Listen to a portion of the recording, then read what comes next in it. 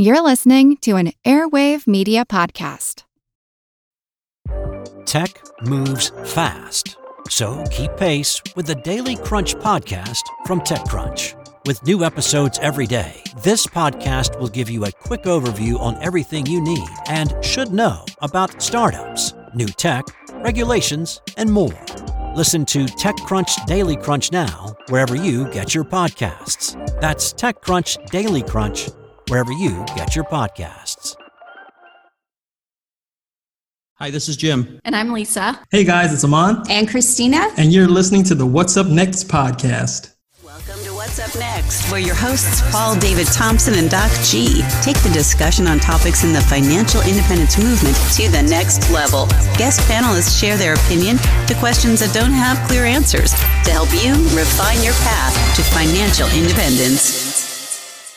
Welcome. This is Paul David Thompson. And this is Doc G. So, Paul Thompson, what's up next? Well, hey, Doc, it's good to talk to you again. We have some international dwellers here with us today, and we're asking the question, should you utilize Geoarbitrage in your financial plan? So we'll give each of them a chance to give a quick introduction, and we will jump right into the conversation. Hi, guys. My name's Jim. I retired at the end of 2019 at the age of 43 from a career in IT. We moved to Panama in the summer of 2019 because why not? Now I spend a lot of time blogging about financial independence as well as our adventures here in Panama at routeToRetire.com. And you have your wife, lovely wife, here with you. My name is Lisa, and I worked in nonprofit for quite some time. In 2017, I was laid off and decided to stay home and kind of do my own thing. I was freelancing, I guess. I would go clean for people, take people to their appointments, babysit, whatever people needed, run errands, that kind of thing. I did not want to go back to another job because with kids, it's hard. I wouldn't have the freedom to be able to stay home and pick Faith up from school or take her to school, or if she was sick, stay home. So that's why I decided to do some freelancing. This is Aman. I am 39 years old. I retired after 17 years of federal service. I was a government employee. I had the golden handcuffs, but I walked away from it all about 2 months ago, and I am enjoying my first 2 months of retirement here in Lisbon, Portugal. And I am his wife, Christina. We're actually a family of four. We have an 11 and 13-year-old. And Aman was 39 when he retired. I'm 2 years older than him, so I was 41. But we reached financial independence. We retired early and moved to Lisbon, Portugal. Aman, I'd like to start with you. I was watching one of your videos from 10 months ago, and you guys said something to the extent of, we're about 3 years away from financial independence, retire early. And then a month ago, you guys come out with a video saying we're retired. What had changed? Well, we had really good returns on real estate and in the stock market. We had put together a 10-year plan. So that's why I was saying 3 more years. But we got there a lot sooner than we thought, and so we decided to go for it. Christina, tell us, what is Geoarbitrage, and did that have anything to do with your plan on retiring earlier than you thought? It's this concept that you can basically move to another place that's possibly, for example, a lower cost of living. By moving to a lower cost of living, you can potentially reach financial independence early. You can retire earlier than what you expected. And for us, we actually get this question a lot because we had a couple of different places that we were interested in retiring to. And one was going back home to the San Francisco Bay Area, which is an incredibly high cost of living place. And we moved to Lisbon, Portugal. And Lisbon, Portugal we just did a video on the cost of living here, which is for us, our family of four, is about $4,500 a month. And in the San Francisco Bay Area, it's a lot more. Now for us though, we actually created our FIRE number based off of living in the Bay Area. And the reason why we did that is because we thought that by using the higher cost area, we would have the opportunity to move around if we wanted to. But if we based it solely on, for example, Thailand, where we were thinking about, or Portugal, where we eventually moved, we knew that we would limit ourselves and we wouldn't be able to go back to the Bay Area if we wanted to. So for us personally, it didn't impact our journey in terms of making it shorter because we moved to Portugal, because we always had that FIRE number based off of the Bay Area. And Christina, you guys had lived other places. This this is not your first time living internationally. Am I correct that you guys lived in Spain and Japan at some point? Yeah, that's right. We lived in Spain for about 2 years, and we lived in Japan for quite some time, a little over 8 years. And we were living in Japan when we decided to retire. So we lived in Japan, decided to retire. We moved back to the Bay Area to just finish some loose ends, and then we came straight here. So Lisa, tell us who came up with this idea between the two of you to move outside of the country and retire, and specifically Panama. Was that your ideas or Jim's? That was definitely Jim's idea, and I was against the idea for a very long time of moving not only out of the country, but first it was just moving south, maybe to South Carolina or something, and I was against that as well. So it took a lot of convincing me to move out of the country. So yes, that was definitely Jim's idea. And was it just moving out of the country that was difficult, or was it intimately tied to this idea also of retiring and not having an active income anymore? Well, I think that for me was two separate things that I wouldn't say I was against him retiring, but it was very hard for me to wrap my head around for him to give up his salary. I think it would have been a lot easier if we didn't have a daughter, because we wouldn't have to worry about somebody else other than ourselves. But when he first brought up the retirement, the first thing that I think of is, oh my gosh, we have to give up so much. Our daughter's not going to be able to do her activities. We're not going to be able to go out to eat or go to the movies. Just my ignorance, I guess, is what made me think those things. And then Jim kept bringing the numbers to me, and we would go over them. And then he finally convinced me, yes, we could definitely do this. And Jim, basically Christina and Aman said that they had already figured out their financial independence retire early budget based on the United States. And I noticed that you waited until you felt comfortable retiring before moving to Panama. Isn't that almost backwards? Don't most people look at Geoarbitrage as a mechanism to retire early as opposed to doing it after they retire early? Well, yeah, I'll actually take you kind of a step back on that, because when we were initially chasing financial independence, we had looked at the idea of moving to another country. I didn't even know what Geoarbitrage was at the time. And that was my thought was, hey, what if we move somewhere that's cheaper so we can reach financial independence sooner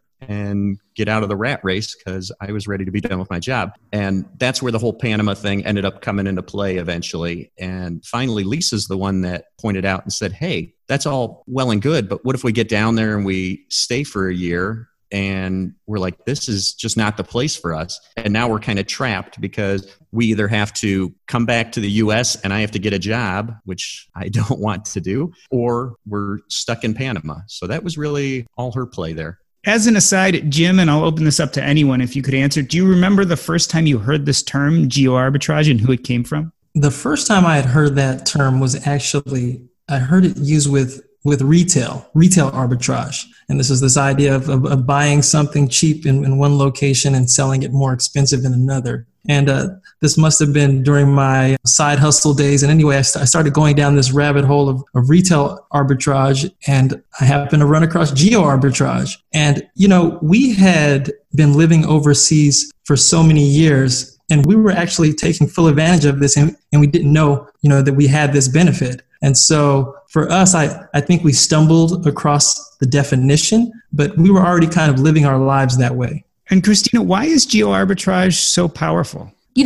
For us, like I said, we're living in Portugal, which has a significantly lower cost of living compared to where we originally thought we were going to retire. And for us, it provides really the utmost security for us, because by moving here, we're not tied to that 4% rule. The idea of the 4% rule is that you have a strong likelihood of being able to live off of 4% of your assets for the rest of your retirement and not run out of money. But if you move to a lower cost of living, you're not even pulling out the full 4%. It's even less. And so when you're in a situation when you're pulling out less than the 4% of your entire portfolio, then the likelihood of you not running out of money is even greater. So I think that's what makes it really so powerful, is this idea that if you set, for example, a 4% rule based off of living somewhere else and you end up going to a cheaper or a more affordable area to live, then you're securing your portfolio for a longer period of time and increasing the likelihood that you're not going to run out of money during your retirement. And Aman, there's the economic reasons for moving to Portugal, but I assume there are a lot of other things that went into this decision. Can you think about the top 3 or 4 that made Portugal specifically the place for you? You know, we had researched Portugal for years, and we had made several trips here. And, you know, we were considering other countries as well. We looked at Spain and Thailand and, of course, going back to the U.S., but Portugal just kept coming back up. One, the people are amazing here. We actually did a video on this where we talked about the top 10 reasons why we chose Portugal. And number 1 was the people. Number 2 was the healthcare system. You know, healthcare here is number 7 in the world. So it's even higher than the U.S. and many other countries that you would think have better healthcare, but healthcare is amazing here. And then, of course, there's the safety as well. Portugal is a very safe country. It's one of the safest countries in the world. In fact, I think it's 12th. It's number 3, actually. I'm sorry. It's the third safest country in the world. Yeah. In that video, we talk about 10 other reasons. There were tax reasons why we chose to come here. There were just so many reasons. Yeah, and I want to give you a compliment actually on that video, because there is a point in that video when you talk about how varied the people are, and you just take, you know, a minute and focus on a bunch of different faces. And it was a lovely thing to put into the video. So I wanted to give you a compliment on that. It was very worth watching, and I hope our audience members take a look at that video specifically. Christina, any downsides to Portugal? Anything that maybe made you question whether that was a place for you? I mean, I guess it's so early to tell. We're so in love with Portugal, it's hard to even point out the downsides. We talk about the idea that when you move to Portugal, it's like English seems, not knowing Portugal seems not to be even a barrier. It's like so many people here in Portugal speak English. I guess if I would say any downside, I really want to learn the Portuguese language. We're all studying it. We're all meeting with tutors and we're trying to learn the language. But I wouldn't say that there's been any type of barrier in terms of what we're trying to achieve here. Our girls are in school here. We have an apartment here. But I'd say if there's anything that could potentially be a barrier, it's that it could potentially be a language issue if you go outside of the large city. So I really want to learn the language. I'd like to switch over to Jim and Lisa and ask the same question. Why Panama? You know, similar to what Aman was saying, there's so many different things that are wonderful. I mean, the economy is great. The cost of healthcare and the quality of healthcare is very good here too. Beautiful weather. There's no major natural disasters here. I mean, like, we're out of the hurricane zone here, so Panama's never been hit by a hurricane. The people are so friendly. I think the biggest thing for me is, like Aman and Jim were saying, the people here are so friendly and helpful. And so even, you know, if there is the language barrier, you somehow figure out what each other's trying to say. And few people, but very rarely do they get annoyed with you or, you know, irritated. So even, you know, the Panamanians are trying to help you acclimate to here. They want you to be happy, which is really nice. So that's been very helpful, I think, for all of us. And I will add that it's 75 degrees basically every single day here where we're at the mountains. And for me, that's about my temperature range is about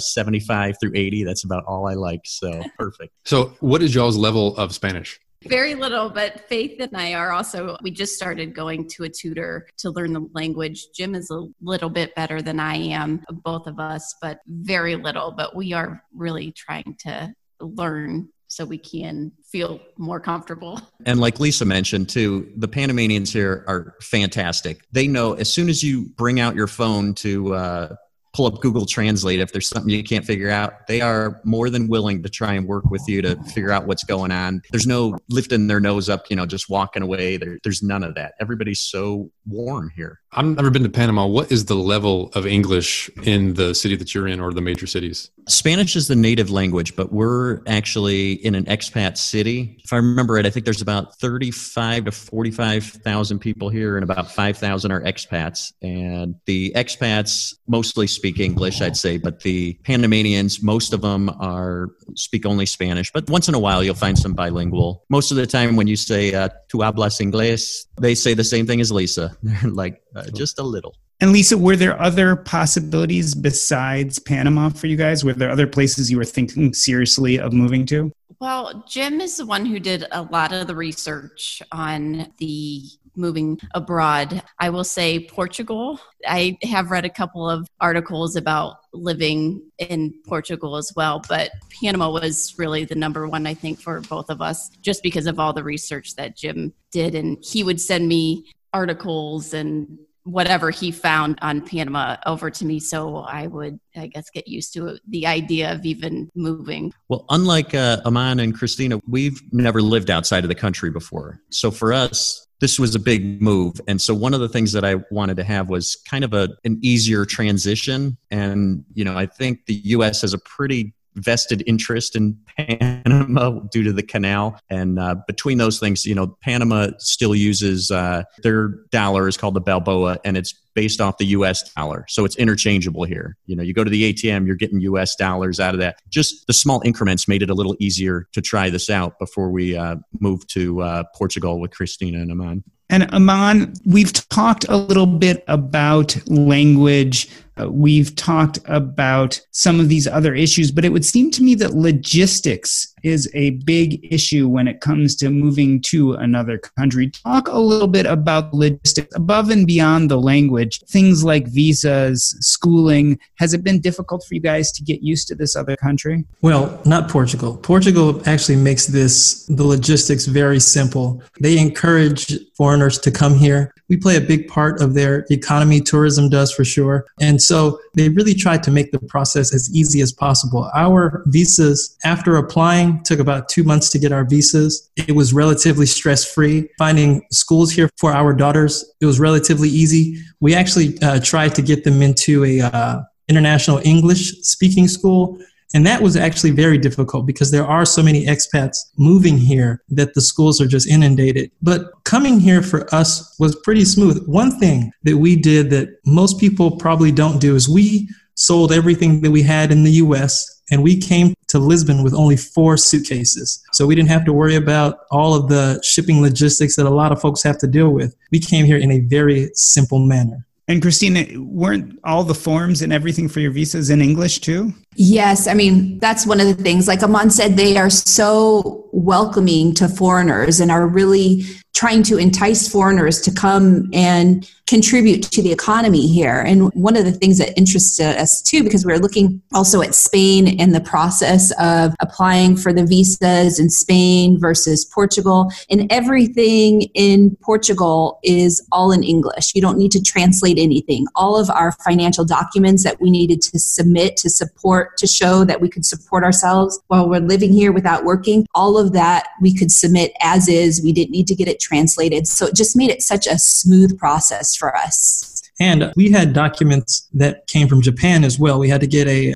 clearance, a security clearance from the Japanese police, and that was in Japanese. They accepted that. We didn't have to translate that. So that's just another example of how they work with you. And Jim, have you found Panama to be as easy? Have the logistics been more of an issue for you? No, it's actually been really smooth.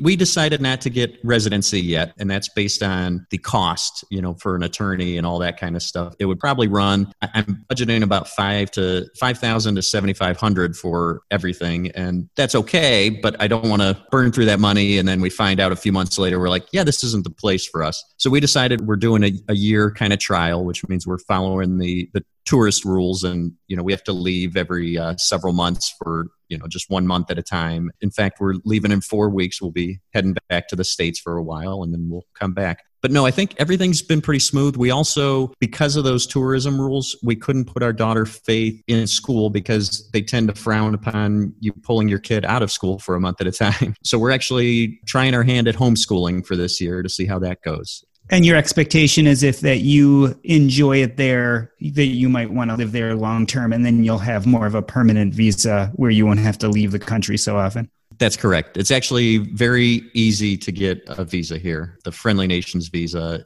like I said, you got some costs of the attorney and everything, but you got to put some money in the bank, but that's really about it. And you mentioned the Friendly Visa Nations. Can you explain more about that? Yeah, they have a number of different visas here. The Friendly Nations visa, and I think they have this in other countries as well. I think it's like a reciprocal type of residency. But basically, when you come into the country, you can apply for this. They make you put, I can't remember the number offhand, but we'll say $10,000 into the bank. And it doesn't have to stay there, but they just want to know you're bringing some money into the country to be able to spend. And then you also have to start a business here. Honestly, there's not too much involved with that. You basically have to own a business. You don't have to do anything with it. It could actually be like a shell business if you want to call it that. But that's about it. It's pretty simple. And Lisa, what about the creature comforts? Obviously, Panama's not going to feel exactly like Ohio does. Have you noticed that there are a number of little things that aren't as easy for you as they were in the United States? Just normal everyday stuff that we don't think twice about in the United States.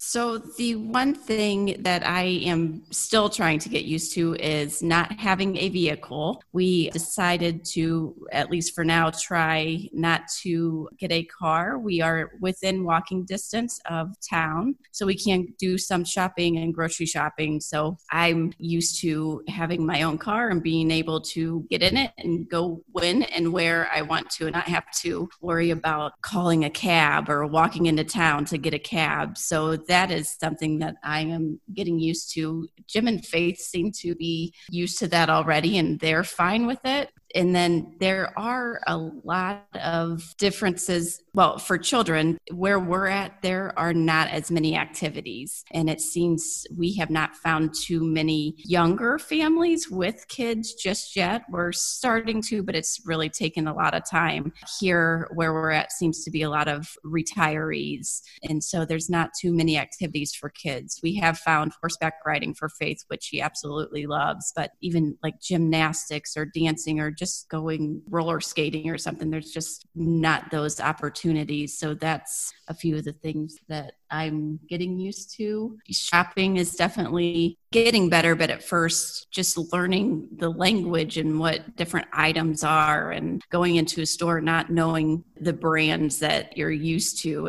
it's trial and error. You have to bring something home and try it, like, oh my gosh, this is disgusting. We definitely have to try something else. Just regular, chicken nuggets or ketchup or, just those simple things that you think you'd be able to go purchase. It's definitely different. This episode is brought to you by Range Rover Sport. Range Rover Sport leads by example. With a visceral, uncompromising, and dramatic feel, this car helps you rise to the occasion. How does it do that? Range Rover Sport has powerful on-road performance and commanding all-terrain capability by combining assertiveness with signature Range Rover refinement. This is the car that redefines sporting luxury.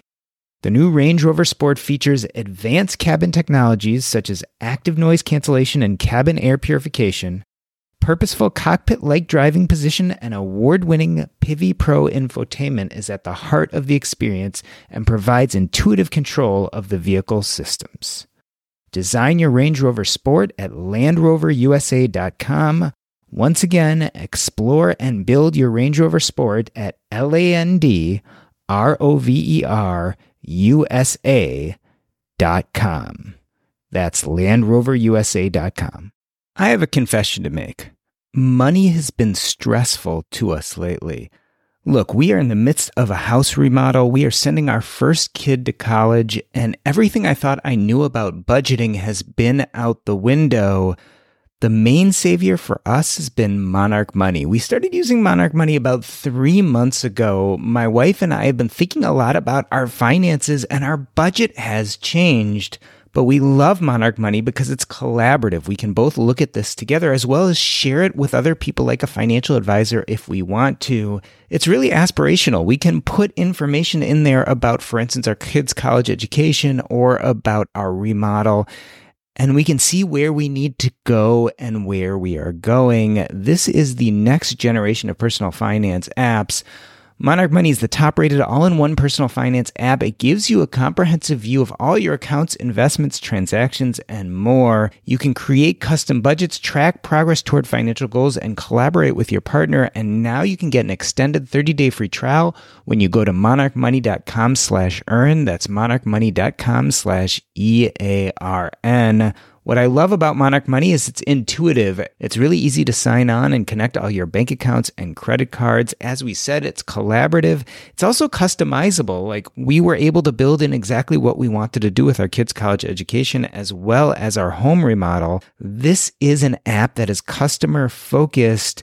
Really, Monarch Money is looking to make this app useful to you and me and all of us who are aspirational about our money. After trying out Monarch Money for myself, I understand why it's the top-rated personal finance app. And right now, listeners to the show will get an extended 30-day free trial when you go to monarchmoney.com/earn. That's monarchmoney.com/EARN for your extended 30-day free trial.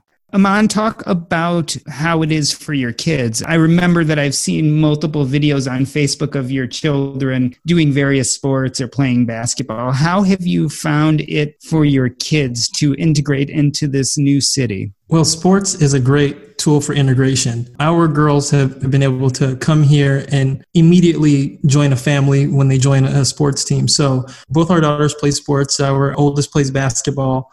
And so she has 24 new sisters, because she's on 2 basketball teams. And our youngest daughter, she's on a national swim team. Her swim team will compete nationally. And so they do sports 5 nights a week. So the transition has been relatively smooth. But our kids have been through this before. When they were in Japan, they also played with sports teams. They were also brand new to the culture and, of course, the country. And so when we told them we were coming to Portugal, they looked forward to being new again. They enjoy that kind of being this novelty American on the team and folks practicing their English with them. So they've had a really good time. I was about to say, Christina, how has it been for the kids with the language barrier? I know you guys have said that a lot of people speak English there, but has it been hard for the kids to get used to trying to learn this new language and interact with their friends? No, and I love it. They go to a private Portuguese school, so they speak Portuguese at the school, but their teachers also speak English. So when they're having problems, the teachers will speak to them in English and work through whatever they're working on. And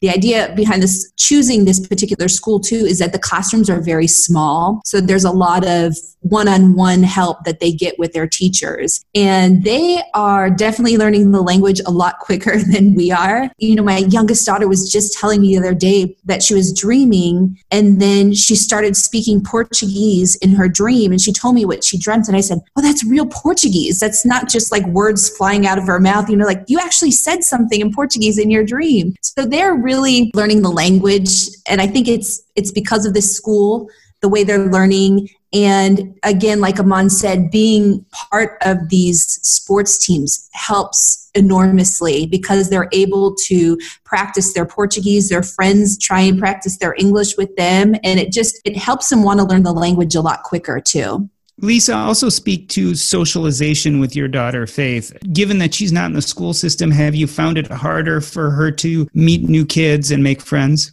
Absolutely. That is, I think, one of our barriers here right now. We have, it has only been not even 2 months. So, our first month we were in a small apartment until we found our permanent place. So that first month was really mostly us looking for a permanent place to live. So we weren't really going out and socializing. So now that we are in the apartment, like I said, we are in a place that has a lot of retirees, and there's not too many activities yet for children that we have found. It's very hard here because nothing has websites. You can't just go on the internet and look up dance classes. Unfortunately, it's mostly word of mouth, and her not being in a school and us not meeting other parents yet, it's hard to get her involved in activities. So like I said, she is taking horseback riding lessons once a week. There are a few girls there and we've started talking to their mothers and parents and stuff, which is really nice. So we're hoping to now get into a clique or find more families to get her more socialized. And Faith is very,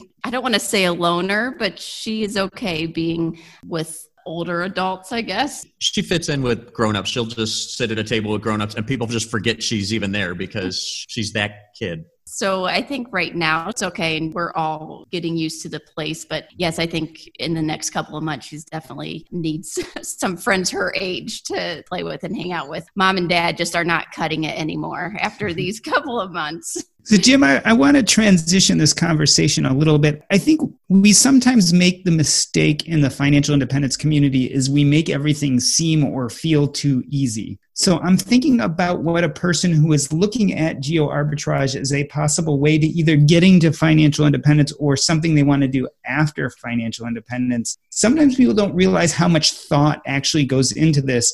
If I remember correctly, you started talking about Panama in 2015. Is that correct? That's about right. In a way, it seems like it'd be easy to just take off. And obviously, moving to another country is different than moving to another city or state. There's a lot of aspects you got to consider when you're moving to another country. I mean, it could be anything from how you're going to handle healthcare to where you're going to live. I mean, there's so much involved with it. I think the way we did it, I'm very happy that we're doing it not technically, I don't know if you'd call it geoarbitrage in that, like I said, we planned, well, similar to Christina and Aman, we planned it so we could live in the States if we wanted to. But having the ability to pay less here is paying off as well. Can you quantify? I know it's really difficult, but I know you guys actually went to Panama first years ago to check it out. And then all those hours spent on the internet and thinking and planning to actually end up in Panama. I just want to make the point, I don't need a specific number, but it wasn't something you just came to overnight. Is that right? No, it was a lot of planning. I started talking to a couple people that actually live here that we had gotten in touch with and started learning quite a bit from them over the years. And that was tremendously helpful. But if you saw my Trello board of our plans to move here, it was pretty incredible. Yeah, you know, when we finally decided on Portugal, we had probably spent countless hours doing research on very specific topics. When we were looking at the education system here, you know, there's not a lot of information on the internet when it comes to that. So we had to go on all types of forums. Facebook was amazing because they have all of these groups that are very specific. And we were considering homeschool at one point, so we went down that rabbit hole. We were considering international schools. We went down that rabbit hole, public schools. So you can spend hours on one particular subject. I mean, days, it feels like it. But then that's all of the theoretical research that you're doing. Then you have to come here. So we took, I think, 3 trips to Portugal, and we came at various times of the year so we could kind of get a feel for it. And you're coming and you're just exhausted because you're here, you know, you're not on vacation. You're like on reconnaissance. You have a limited amount of time to open a bank account, to find real estate, to get your medical together, to get a tax ID number. So it is a lot of work. And you get to the end of the trip and you're like, I have to go back to work now, right? I just traveled 24 hours on a flight, worked nonstop for 2 weeks doing research. And now I'm going back to work. It can be very exhausting. And Christina, was there ever a point where you were like, forget all this, let's just geo-arbitrage within the United States. Let's find another city or state that maybe is a lower cost of living, but isn't such a big jump as leaving the country? No. No. And the reason why is because, I mean, for us, we knew if we were going to go back to the States, it really had to be the Bay Area. For us, the Bay Area is so unique. And that is what we would call like our stateside home. We really didn't think about moving anywhere else seriously inside the United States, just because any idea of a place that came up was like, no, because of this or this or this. I mean, there's definitely places within the States that have a lower cost of living. But for us, if we were going to be in the States, the only place that we could really see ourselves was back in the Bay Area. Lisa, I'd ask you the same question. Was there ever a moment where you're like, Panama is just too hard, let's find somewhere else in the United States that we could do this? Several times.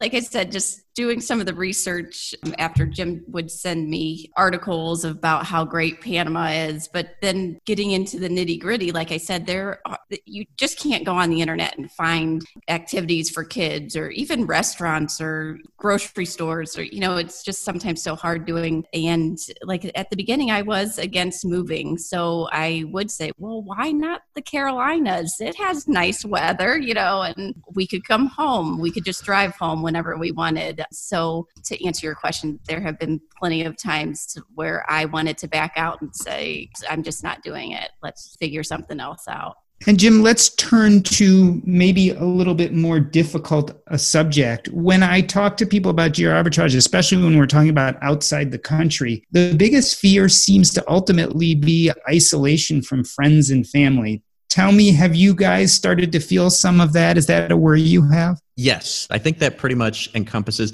To be honest, I really think that might be one of the only thing that might draw us back at some point and say, okay, it's time to move back. Everything else, we're happy with the simpler lifestyle, I think. I think we're happy with the 40-cent beers. I have no complaints about that. But yeah, friends and family is very tough. And we talk about how technology makes it so much easier. 20 years ago, you couldn't be on Hangouts or Skype and talk to, people at home. We're also leveraging Google Voice. So we didn't have to change phone numbers or anything like that. People just call or text our regular number. We text back. So that makes it easier, but it's still not the same. So yeah, it's tough. Aman, does what Jim say hold resonance for you? I mean, you can figure out the visas, you can figure out the language, you can figure out the schooling and the healthcare. Yeah, it might take a lot of work, but family and friends is something that most likely you're not going to be able to move them all there with you. Is this something you've been feeling too? You must not know our story then, because when we moved to Japan, we gave our family an ultimatum and they came to visit. We weren't leaving. So we've been overseas for so many years that we've found that when you fully commit to the country, when you don't keep one foot in one country and the other foot in the other, it makes the transition much more smoother. So when we went to Japan, for example, our friends and family came to visit us. And my father came to visit and ended up staying. My father is still in Japan right now, right? He was mad we moved to Portugal, I think. He's like, hey, I retired here in Japan and you guys moved to Portugal. So he's probably on his way to Portugal. We get to a location, we scope it out, and then we tell our friends and family, you guys need to come here. It's legit. Come here right now. I do miss hanging out with my high school buddies. And none of them can seem to get a passport to save their lives. So that's the one hang up, is that, yes, I'm building relationships with people that are here, but the friends that you grew up with, those experiences and just like sitting down with them and automatically kind of just being at home, I do miss that. I definitely miss just stopping by one of my buddy's house. We go play basketball or we just hang out. So I have to work harder, especially I think as an adult. It's harder to build new relationships because people kind of, hey, I got enough friends, to handle. And now I have this American that wants to be my friend too. So we've had to probably overextend our welcome and, steal friends from people. But we've tried to make that transition as smooth as possible. And friends and family, they have to come along with us. Otherwise, they won't talk to us. I mean, when our friends and family come out here, they usually stay for 3 weeks or 4 weeks. And we actually get to spend more quality time with them than what we did in the States. So I have nothing but really good things to say about it. And to Man's point, when you're talking about old friends and stuff, you can always make new friends in the country you're in, but it's different because you don't have those memories from decades past. Like Aman said, you just kind of fall into that. You just know each other. But when you make new friends, it takes a while to get back comfortable with them. You can have plenty of beers with new friends, but it is a little more difficult. So Christina, I want to round out this conversation a little bit and talk about geoarbitrage and the financial independence community as a whole. Are we underutilizing it? Are there more people who should be taking advantage of this superpower? I think that it is a superpower, and I think if people can figure out a way to make it work. But my only hesitancy, I guess I would say, is that if you're just running to a country because you think that it's more affordable and you can retire early and you're going there just for that sole purpose, I don't think you're really going to find what you're looking for. And I'll give you an example because at one point we were also thinking of going to Thailand, which has an even more affordable cost of living. And we've gone to Thailand several times. Aman studied abroad there in college. And about a year and a half ago, 2 years ago, we went to Thailand again with the girls, and we brought them several times to Thailand also. And when we got there, we just thought, I can't see living here permanently or for an extended period of time. And so for us, it could have been very easy for us to even cut out earlier if we wanted to and say, hey, we can retire immediately. We can go live in Thailand. But to me, that's the wrong concept behind why we would be doing it. If you're going just because you want to save money, I don't think that's necessarily the best option. Like, we came to Portugal because it wasn't that we could just save money. Like, of course we can save money living here, but there are so many other factors that drove us to Portugal. And I think that's what someone really has to assess. And if they assess that properly, then I think this is a superpower, going to some place that's more affordable and being able to reach financial independence, potentially retire early if that's what someone wants to do. But you just really have to assess all of the reasons why you want to do that. Aman, take away the financial issue. Knowing what you know now about Portugal, if it ended up, the cost of living was similar to your average U.S. state, would you still have moved to Portugal, all things else being the same? Most definitely.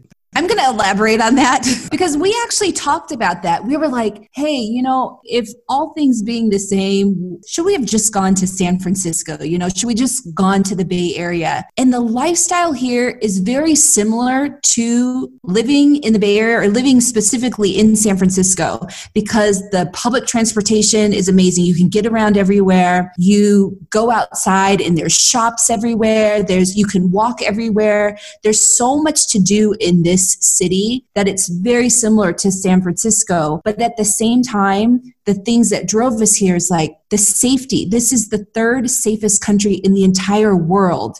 Just the idea that the girls can go out and we're not looking everywhere and looking behind our back, and you can't get on your phone because you have to be aware of everyone around you. You can't walk down the street fumbling in your purse or not being aware of things like we have to do in the States. I mean, it's not like we are totally oblivious to people around us here in Portugal, but the idea of living here and the safety and the healthcare system here is just, when we compared the two, we just thought if all things were the same, even the cost of living, we just like it. We love it here in Portugal, and we're so glad we moved here. Jim, give us a rundown. I know that you guys are very new there, but assessing everything that's happened, did you make the right choice? Can you decide something like that this early? Well, I would say for now, we definitely made the right choice.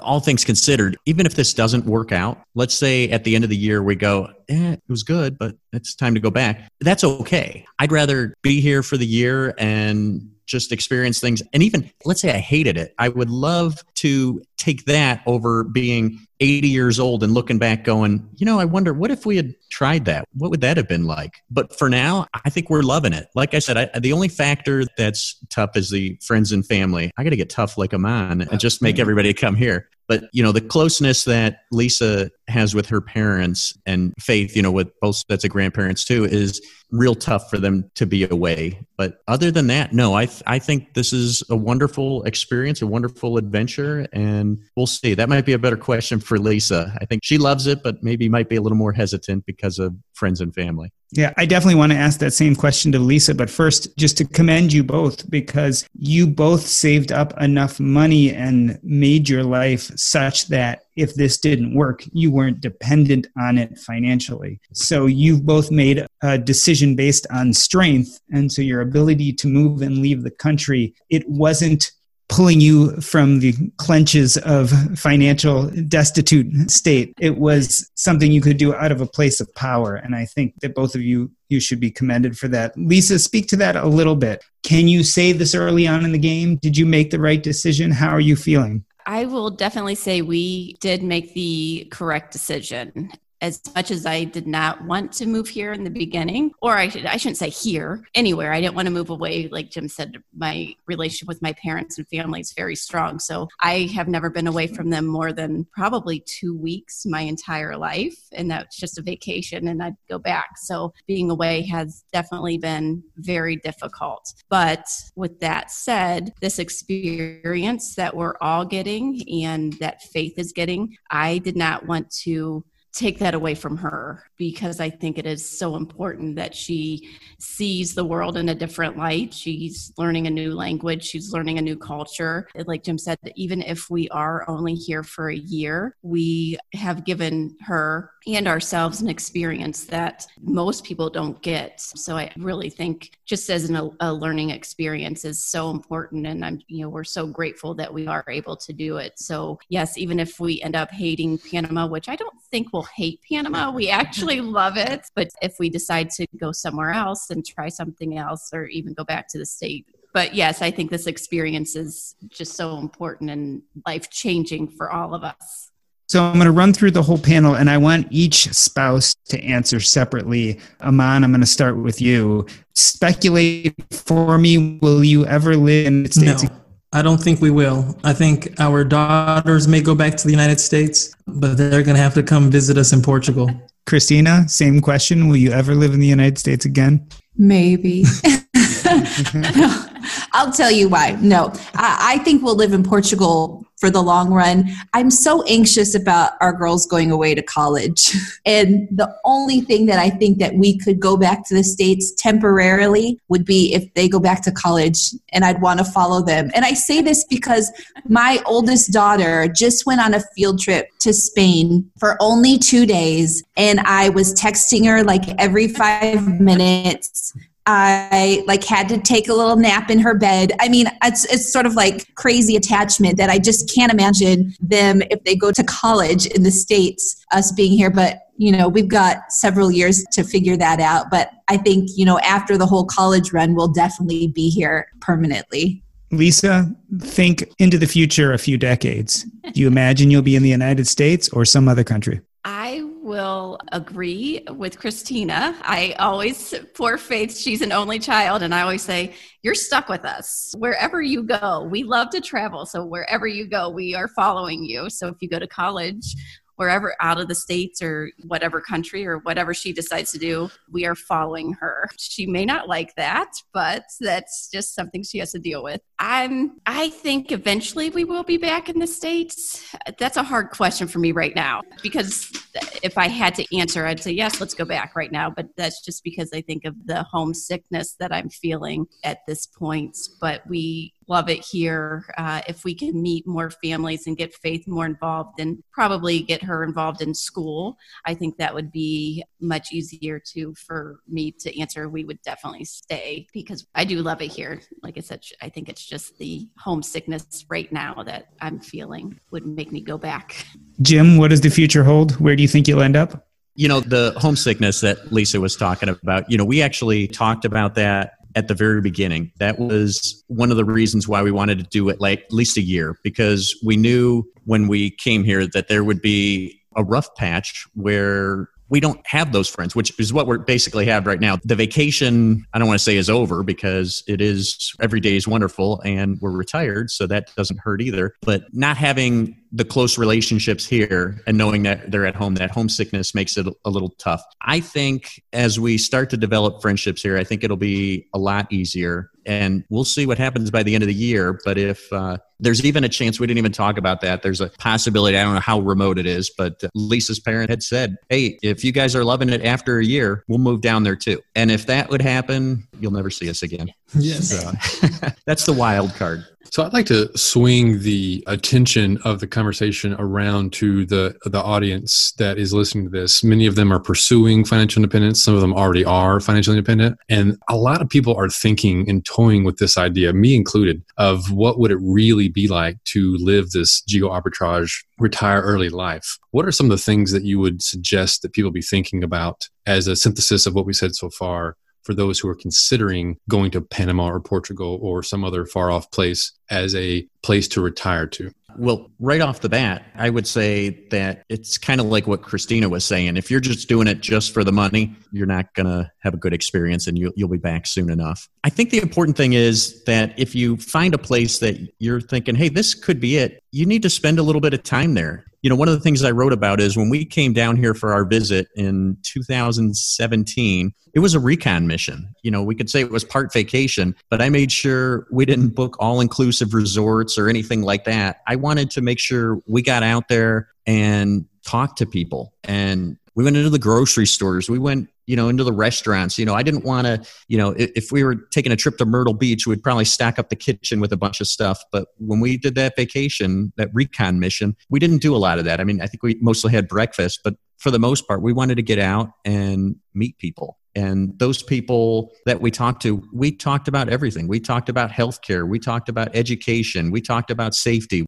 But the point is, we got a feel for it first. And we also traveled across the country. We didn't just go to one spot. We had it mapped out. And I think we took 10 days and we spent 2 places that we parked ourselves in. But at each place, we drove around to different places to kind of explore and get a better feel for it. But the whole idea was, could we live here? And if we had booked it as an all-inclusive resort, the answer would have been an easy yes. And that's the problem. We wanted to make sure, hey, if we were living a normal life, would we be happy here?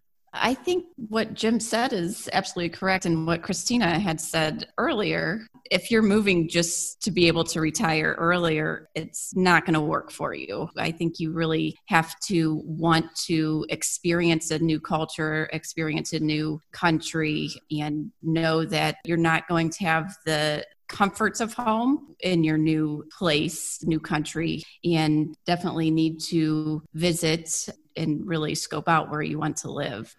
The advice that we give to people about coming here, about thinking about going abroad, is that be prepared to live in a completely different environment. You have to be open to learning new things. You cannot come here and expect things to work the same way that they worked in the US. In Portugal, they like to cut in lines all the time, but it's a part of the culture. If they have something really small, really simple to get, to purchase, they'll just say, hey, do you mind if I just cut right in front of you? In the US, that doesn't fly, but you have to embody that. Whenever you come to a country, you must respect the norms here. And so for anyone that is coming to Portugal, to any country, fully commit, understand that this is your new country. Yeah, I can add to that in the sense that I think when you're thinking about your retirement, you really want to think about what that looks like. What do you plan on doing throughout the day? Like, what are your interests and how are you going to fill your day? You're working 40-hour weeks, 40-plus hour weeks normally, and now you're getting all those hours back. And so how do you want to spend that time? And when you think about that, think about where you're going and will that place be able to fill the time with how you want to do it. Like, I just got this email from a guy who watches our videos and he said,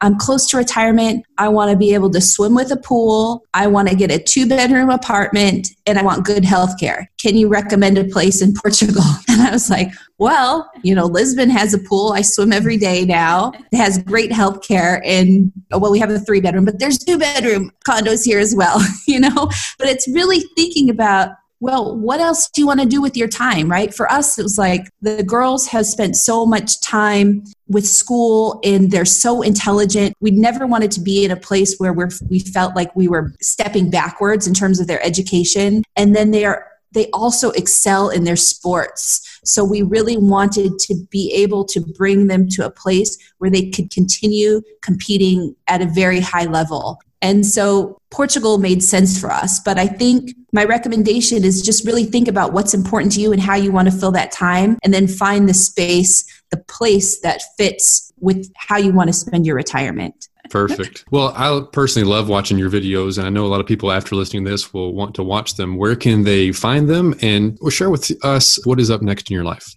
Okay, so you can find us on YouTube if you search Our Rich Journey. And we also have an Instagram account, which is just Rich Journey. And wow, what's next for us? My goodness. Well, We will continue to make the YouTube videos in retirement. We'll still do a little bit of work. But at this point, we are just really taking it easy. We are trying to assimilate to the country. We do have a very busy schedule. Every day we're out and about. We're taking Portuguese classes. We're involved in our kids' schools and in their sports. And we have other hobbies that we're pursuing. But for now, we're just enjoying retirement. We're doing whatever we want to do, wherever the day takes us. And that's the whole reason why we started pursuing financial independence. And so people, if they want to also kind of follow our journey, they can watch us on YouTube, because at the end of every month, we do also share how much money we've spent for the month. And when we talk about that, we also talk about the activities that we do. So they can learn a lot about us just from going to our YouTube page.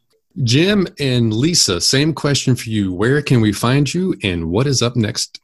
Well, you can find me on my website, route2retire.com, and I'm on Twitter, Facebook, and Instagram as Route to Retire as well. You sometimes find Lisa on route2retire.com. But as far as what's next, my goal right now is to try to build up my blog a little bit more, maybe post some more and whatnot. But just like Aman was saying, we're trying to assimilate more into the country here and just enjoy it. Enjoy being a part of Panama, which has been wonderful. This has been the What's Up Next podcast on behalf of myself, Doc G, coming to you from Evanston, Illinois, and my co-host, Paul Thompson of Little Rock, Arkansas. We wanted to thank Jim and Lisa from Boquete, Panama, and Christina and Aman from Lisbon, Portugal. If you would like to get updates on what Doc and I are thinking up next, you can text the word NEXT to 345-345 so you can get notified of free giveaways, opportunities to engage with the What's Up Next podcast, and maybe even be a guest on the podcast. We're adding consistent content to our Facebook group, and you can get access by texting the word NEXT to the number 345-345. That's a wrap. So congratulations, guys, by the way. Thank you. Thanks. That's awesome. This is our first podcast that we're doing together here. So, awesome. You know us. We try to make it as awkward as possible. That reminds me, Paul, did you give me recording rights? I thought I tried to, but I'm wasting all this material when I could be using it for bloopers. All right, there you go. But you guys get to drink cheap beer, so that makes it easier.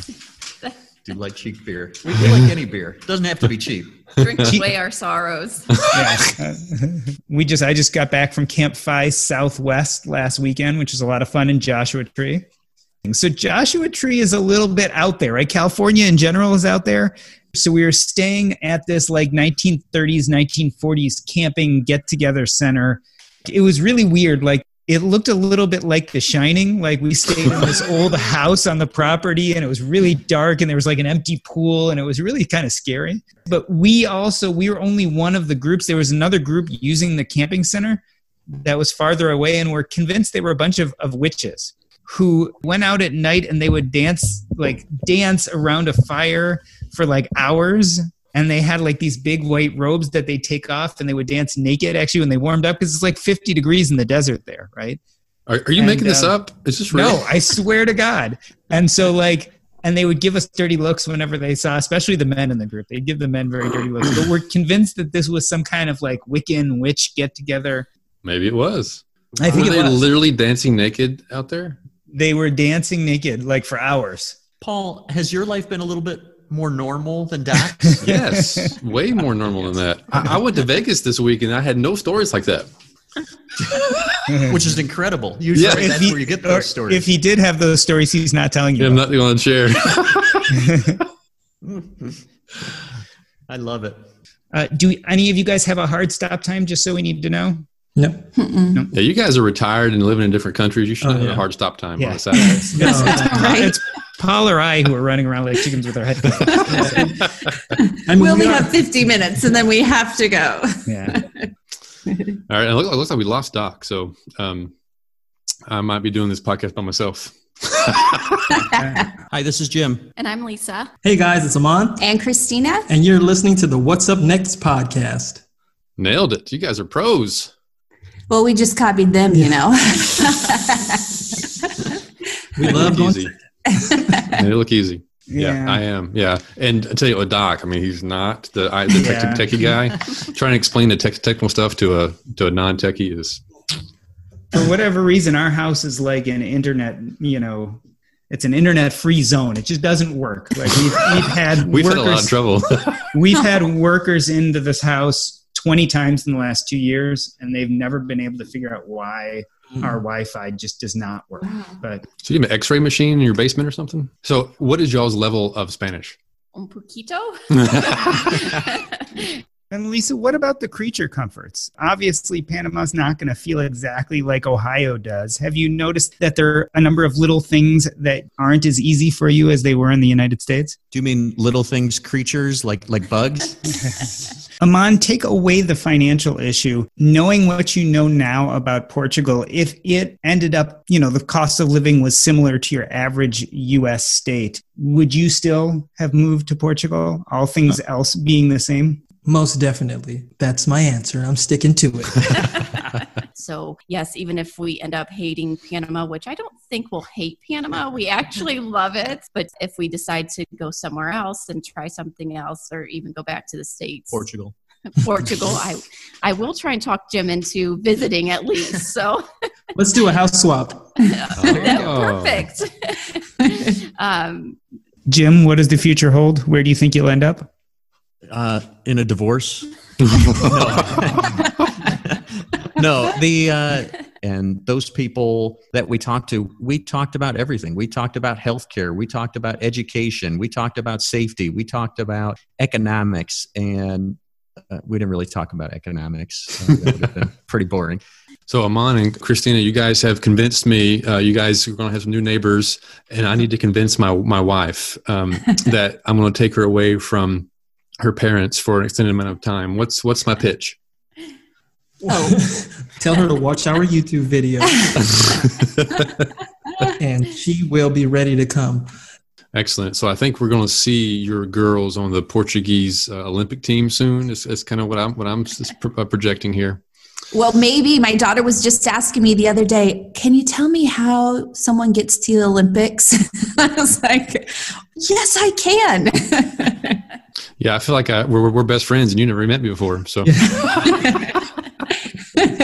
so I appreciate all your contributions. It's been very helpful and I really enjoy it. This has been the What's Up Next podcast on behalf of myself, Doc G, coming to you from Evanston, Illinois, and my co-host, Paul Thompson of Little Rock, Arkansas. We wanted to thank Jim and Lisa from Boquete, Panama, and Christina and Aman from Lisbon, Portugal. And I'll leave you just with one thought. This whole time, of all the people, the worst internet connection, can you guess who it came from? And I'll tell you, it was not one of the panelists. That's a wrap. That's a perfect end, Doc. Doc, you're like a freestyle rapper, man. Yeah, he is. Killed it. Yeah, he nailed it. So, I lost so much of that podcast, though, because I literally lost you guys like 10 times. Oh, wow. So I don't know if you could tell. I apologize if I asked you a question you had already answered. We answered all those questions. Like what? I'm telling you, like I literally had to move rooms. I had to replug in my phone, like replug in my mic and everything. I'm in a totally different part of the house than I started. It was a home tour. You were in the kitchen. I was in the kitchen. I'm now in my wife's office. You pulled it off well, though, Doc. Okay, you guys couldn't tell because I lost you guys, especially in the beginning. I think the first 20 minutes, I lost you guys a bunch of times, and I had no idea what was happening. This is the problem. You just can't find a good co-host. I know. We did a podcast, I think it was about a month ago, and it was with like 4 young guys, like straight out of college, and they were on their phones. It was such a distracting podcast. I could not stay focused, but they were engaged at the same time. It was like they were running a podcast and running their businesses and talking to their friends at the same time. And I'm almost 40. I can't pull that off. I can't pull that off. Your distraction was nothing. It was nothing. Yeah. It was nothing. Yeah, I'll have you guys note that, Paul, I actually was the one who messed up my line. Did you guys notice it? So we always start, I say, so Paul Thompson, what's up next? And so this time I said, so Paul Thompson, what's next? we always make fun of people for not saying what's up next when we do like our intro. So And you messed up your own line, Doc. I messed up my own intro after whatever, like 70 times of recording. Yeah. Well, one time I introduced myself as Doc. I was like, wait, I'm not Doc. I got nervous. I think the highlight of this entire podcast was watching Doc walk through his hallway with the laptop. Yeah. That was awesome. You know what's funny? I was talking about this, and I bet you Christine and Amon can relate, is here it's acceptable to, like, people just pull up a truckload of pineapples or something and you just buy them right out of the truck. Like, if that happened in the U.S., people would be like, no, not happening. Right. Yes, exactly. But that's the best fruit. It's fresh. It came right from the farm. And like 50 cents. So that's even better. So I've got a question about Jim. You haven't been to some of my neighborhoods. That still happens in the U.S. too. That does happen in the U.S. here and there. It's called a farmer's market. You ever heard about that? Let's say when he goes for a run and comes back with his hands full of bags. I know, right? He's like, I'm going to work out. Sure you are, yeah. I mean, even when there's not a happy hour, it's like, how is a beer cheaper than a can of soda? Yeah. It's like or water. amazing. Beer. Why is beer cheaper than water? That doesn't make any sense. Let them drink beer. Exactly. So maybe I shouldn't go to Portugal. I'd be a lush. You very well could be, yes. If you have to pick between water and beer, I don't know. It's an easy decision for me. We might get Faith started drinking. Oh. Save us a little money. All joking that better than water, man. Get a beer. And she sleeps better. Yeah. There you go. It's just, Are you following my daughter's channel? I'm not. Oh, does she have one? She started one. Yeah. It's called My Crazy Parents. Probably should be. It's It's like, I'm here in Panama. I don't know what the hell's going on here. My parents just like, we were in Ohio. It was like normal. And Life was all of a good. sudden, She had to all of a sell all sudden of they're her giving stuff. me beer instead of water. It's awful. Okay. Yeah. So the main thing is fun with faith. Yeah, That's you right. don't- you don't I have hate to tell you, Jim, but that also sounds like a really liberal church. Ecumenical church. yeah, you won't have any of that there. That's awesome. Paul, you'd probably say the same thing, right? It's But it's not usually because we're fascinating. It's because the people we're talking to are fascinating. So I love your setup, though. I mean, the interaction is amazing. So I'm excited. yeah, that's the only thing we got right was the format. And the rest of them we're still working it out.